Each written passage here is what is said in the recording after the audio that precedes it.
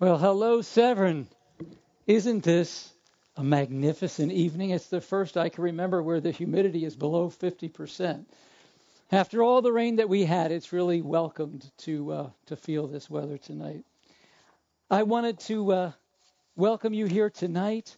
I'm Mark Rossi. For those of you who don't know me, I'm one of the elders here at Severn Covenant Church, and I have the distinct pleasure this evening to open the Word with you as we continue in our study through the book of Acts. If I ever get my notes straight. You know, we decided to do this series through the book of Acts directly as a result of COVID-19. You know, I think that you could all agree with me that church has never been the same since the pandemic came. And I think you realize that it will never be the same once it leaves. So we picked this series because we wanted to relook at every single thing that we were doing and compare it to what was most important to the early church leaders who founded Christianity, and make sure that we kept the main thing going forward. Amen. So for the past couple of weeks, we have been looking at two uniquely different conversions of two uniquely different men. Now, there were some similarities. Both were very well educated. Both were prominent. Both were well known. Both had power and position. But the similarities stopped there because they both came from very different backgrounds. The first was a man from Ethiopia. You know, if you were with us a couple of weeks ago, Pastor Ryan described him as the CFO, the chief financial officer over the Queen of Ethiopia's treasury, because he had control of all of it. He was a man with power and influence. He was a man of prominence. But he was also a man who was on his way to Jerusalem to pray, knowing full well that he would never be accepted there because he also was a eunuch. This man was also a man that after his conversion, after Philip ran after him, and after right there on the road where he was, they found some water, he was converted, he was baptized. He's a man that was never ever again mentioned in the rest of the Bible. Now, the second conversion, the one we learned about last week, was also a very prominent man. This man was a Jewish Pharisee named Saul. Now, a Pharisee was a very learned man, probably had the first 5 books of the Bible memorized. He was a man who was well known and very well respected among religious leaders. And this particular man named Saul made it his life's mission to crush this new missionary movement that we today call Christianity. The people, the early believers of the church, feared him a lot because he would not only chase them down, he would not only hunt them down, he would either imprison them or he would have them stoned simply for uttering the name of Jesus Christ. A man who, though, after his conversion, did a complete about-face.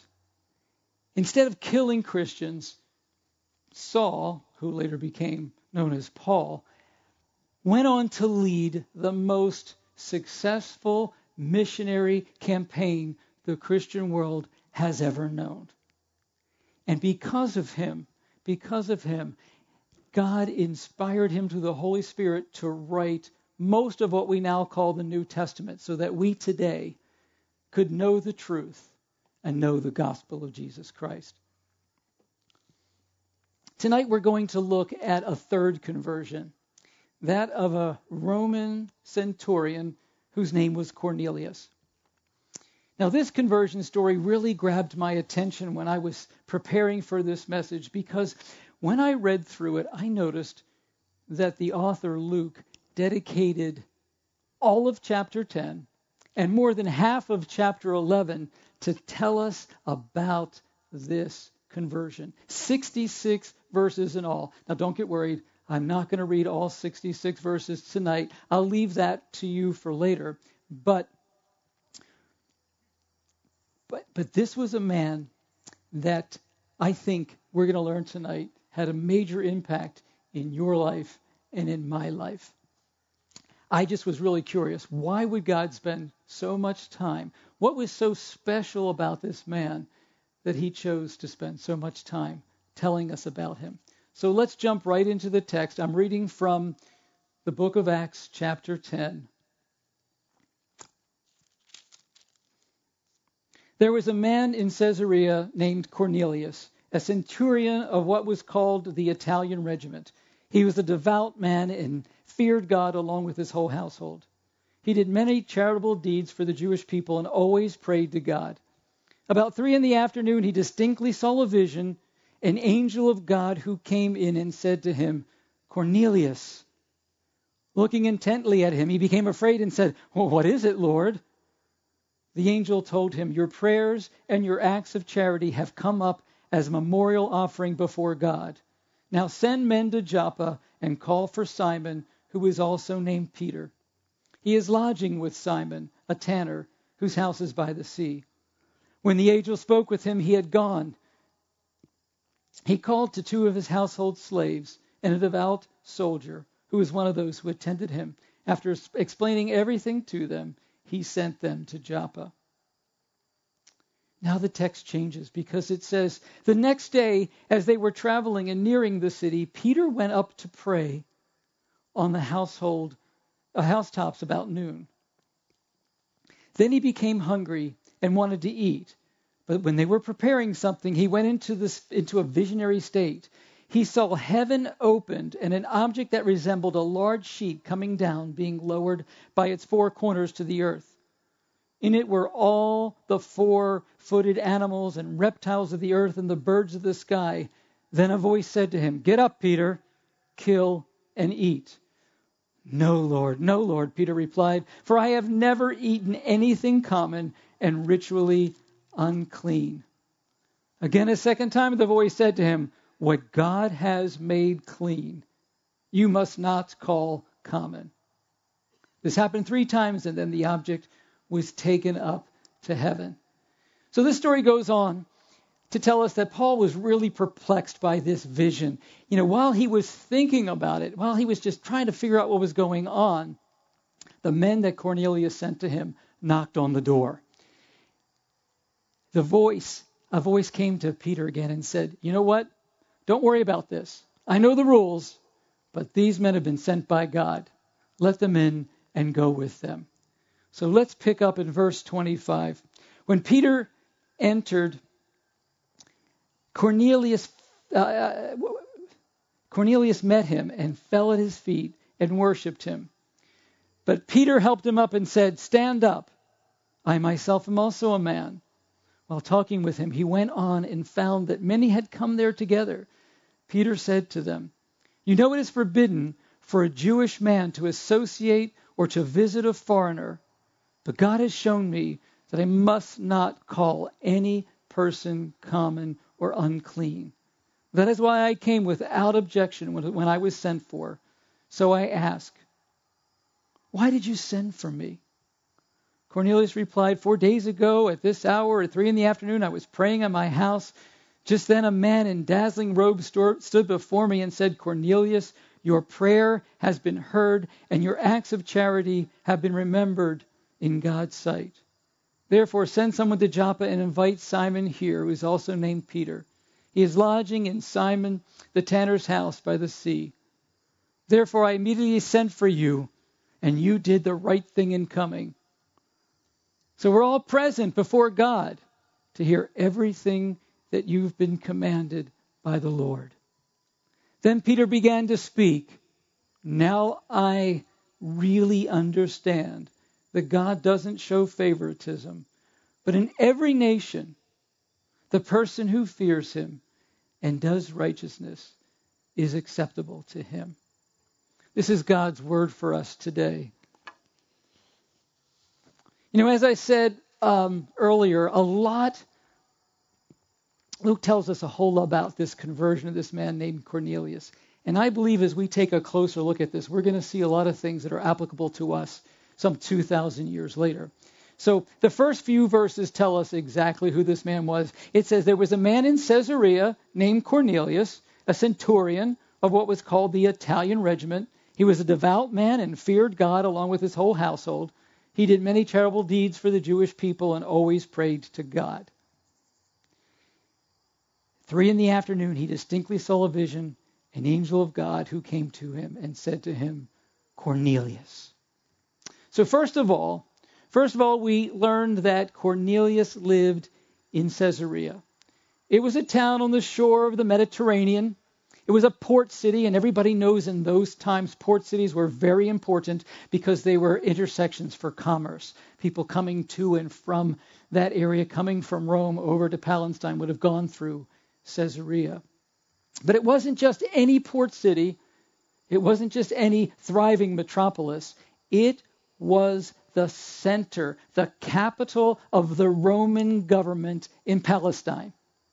It was set up in 13 BC. It was the seat of Roman power in that region of the empire. It was the place where later Paul will be imprisoned, waiting for his case to be appealed to Caesar when he went to Rome.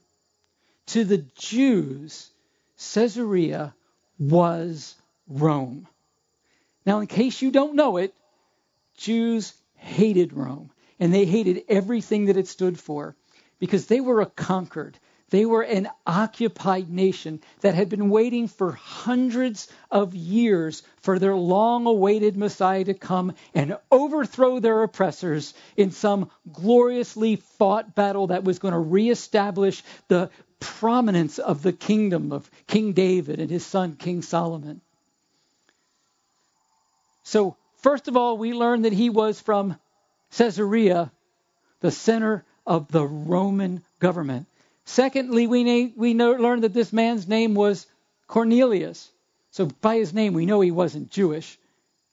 But you know what? He also wasn't any Roman soldier either. This man, we're told, is a centurion in the Italian regiment. So basically, he was an officer who had command of a company of soldiers in the Roman army, whose total reason to exist was to keep the order over the people they occupied.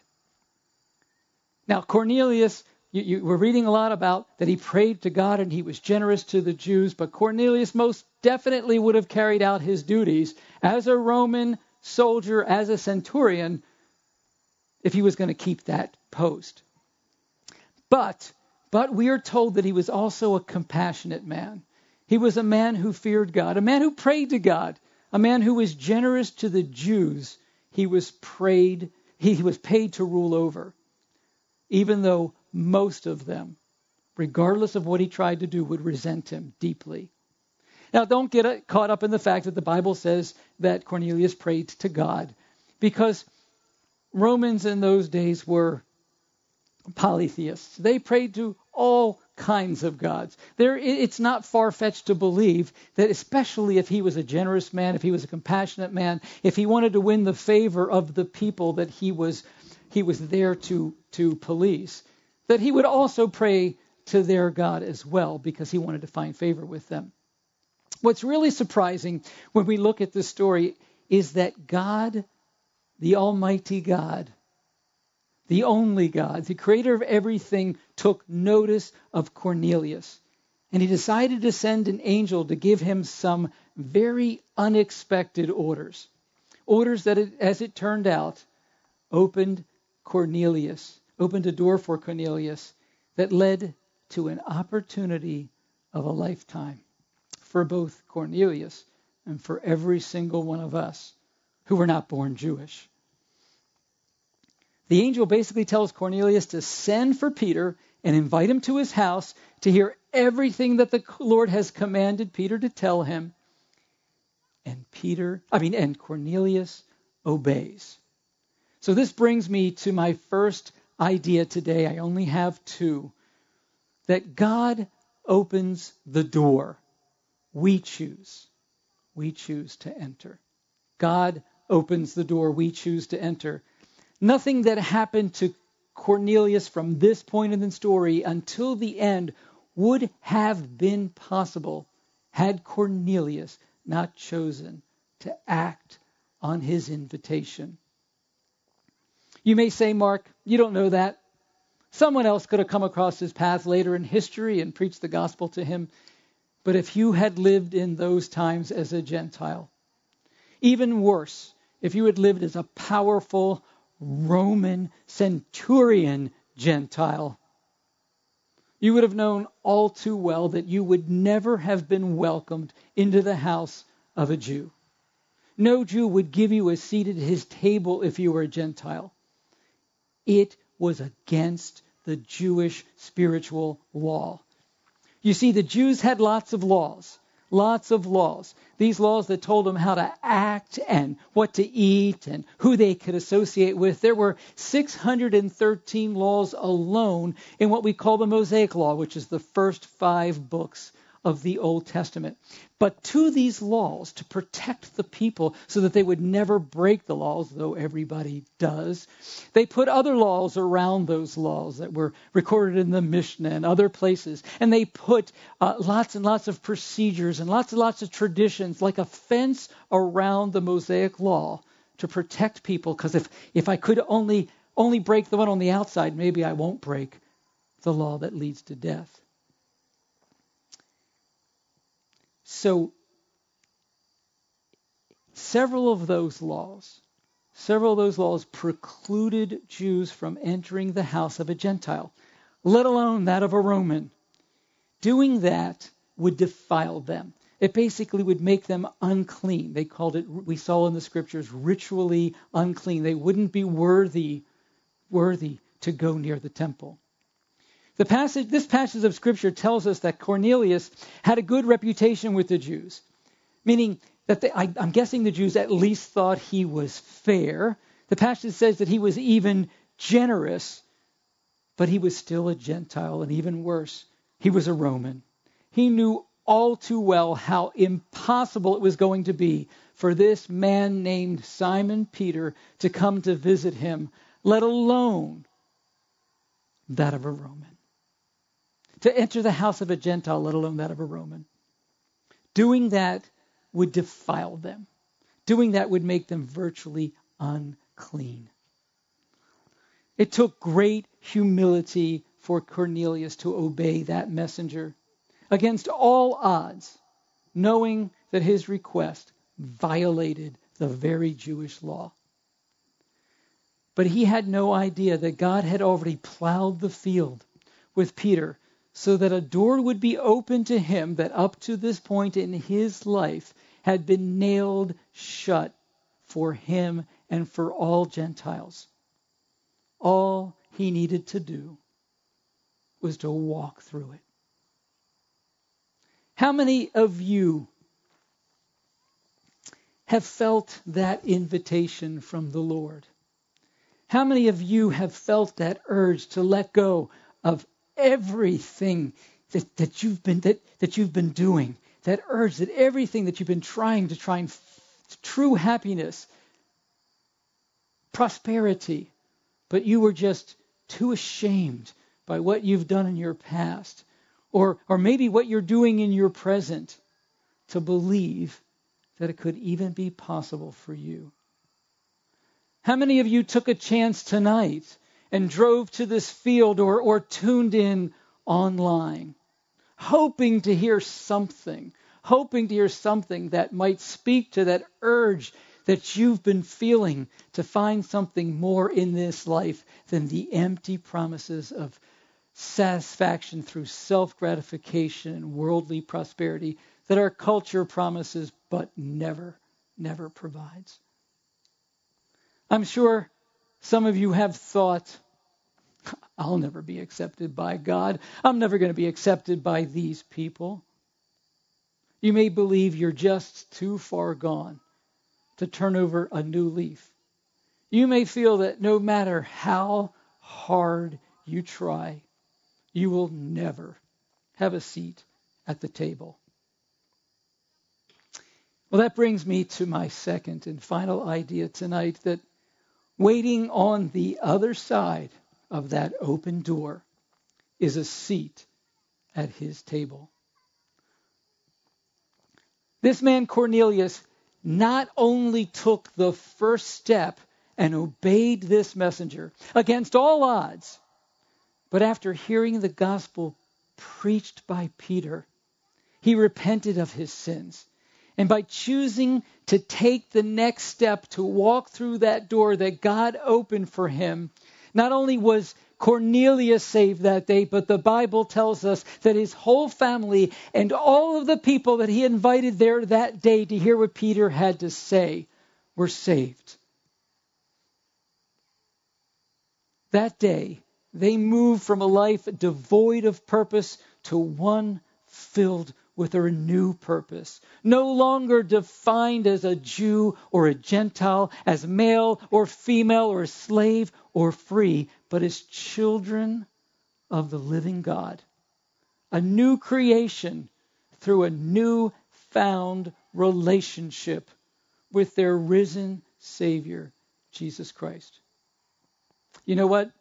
I believe Jesus is opening that door to you tonight. He is offering you a seat at his table. All you need to do is to respond to his invitation.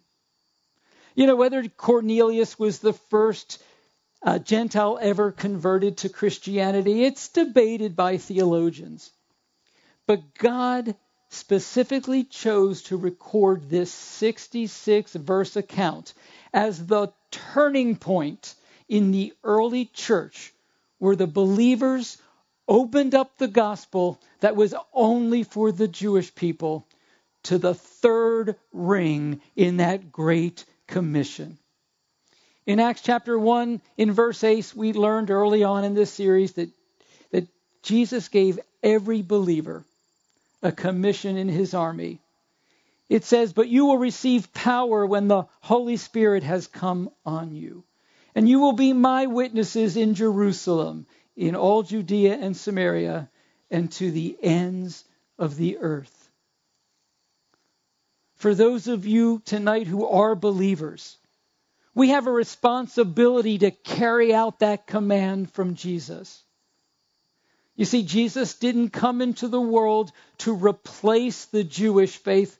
My goodness, he said, "No, I came to fulfill every word written about me in the Old Testament."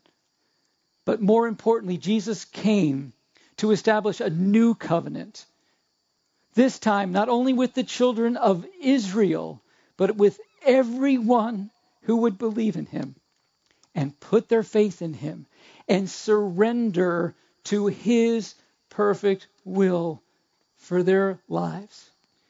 You know, when Peter's eyes were open to this truth, he says, "Now I really understand that God doesn't show favoritism, but in every nation, the person who fears him and does righteousness is acceptable to him." You know, I rarely quote from the translation called The Message for teaching, but I particularly love the way that everyday language presents Peter's revelation. It says, Peter fairly exploded with his good news. It's God's own truth. Nothing could be plainer. God plays no favorites. It makes no difference who you are or where you're from. If you want God and are ready to do as he says, the door is opened. What Peter learned that day is that Jesus didn't replace the Jewish club, only opened the people of one race with another Christian club that was equally off limits to everybody who didn't measure up. Jesus came not to close a door, but to open one. And it's the only door that leads to salvation. It's the only door that leads to a fulfilled life here on earth, and it's the only door that leads to everlasting life in the life to come. Yes, the way to salvation is exclusive. There is only one way in. But membership is open to everyone who believes in him. God plays no favorites. It makes no difference to him who you are or where you're from. And if you're ready and you want God and you're ready to do as he says, the door is open to you. A seat at his table has been set for you with your name on it. He's cleared all the obstacles for you. The choice is up to you to respond to his open invitation. Let me pray for us this evening. Jesus, I thank you so much for the people that you brought here tonight, whether in person on this beautiful piece of land that you gave us so many years ago, to be used in this way during this crazy time that we live in. Or for those who tuned in online, either watching or listening. For the believers among us, I pray for a renewed sense of passion, a renewed sense of purpose to every believer here, that we would realize the gift that we've been given and want to tell everybody within our circle about it, whether it be our family or our friends or our neighbors or maybe even the stranger at Safeway or Home Depot. Lord, give us a new passion. Give us a new passion. And how about the technology that we have available to us, Lord? Thank you that we can reach so many people through this technology. May we be bold in its use. But I really especially want to pray for those tonight who are standing right at your wide open door. Right there, right now, right here where you are standing. If that is you tonight, if that is you, I pray that you would pray with me. Pray with me as you walk across the threshold of that door and you take your seat at his table. Dear Jesus, I now understand that I don't need to fix myself before I come to you. I don't need to have come from the right side of the railroad tracks or have achieved some rung on a ladder.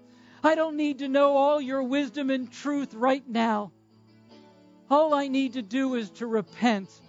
All I need to do is to believe that your Son Jesus died for my sins and that he rose from the dead so that I could live a brand new life, an everlasting life as part of his family. Jesus, I repent today. I believe in you, and I believe that you rose from the dead for me so that I could live with you eternally. And I believe that you have set a place for me at your table. Thank you, Lord, for welcoming into your family. Thank you, Lord, for allowing me to be part of the work that you're doing in this life. And Lord, I pray tonight that you would help me as I grow in my relationship with you each and every day. You know, if that's you tonight, if you prayed that prayer here on this field or in your living room at home, we'd like to know about it. Come talk to me or come reach us. You can reach us at www.severn.cc and we will get you in touch with someone who will help you with your journey. Welcome to the family. Thank you, Lord. We thank you, Jesus. We praise you, Lord. Amen. Amen.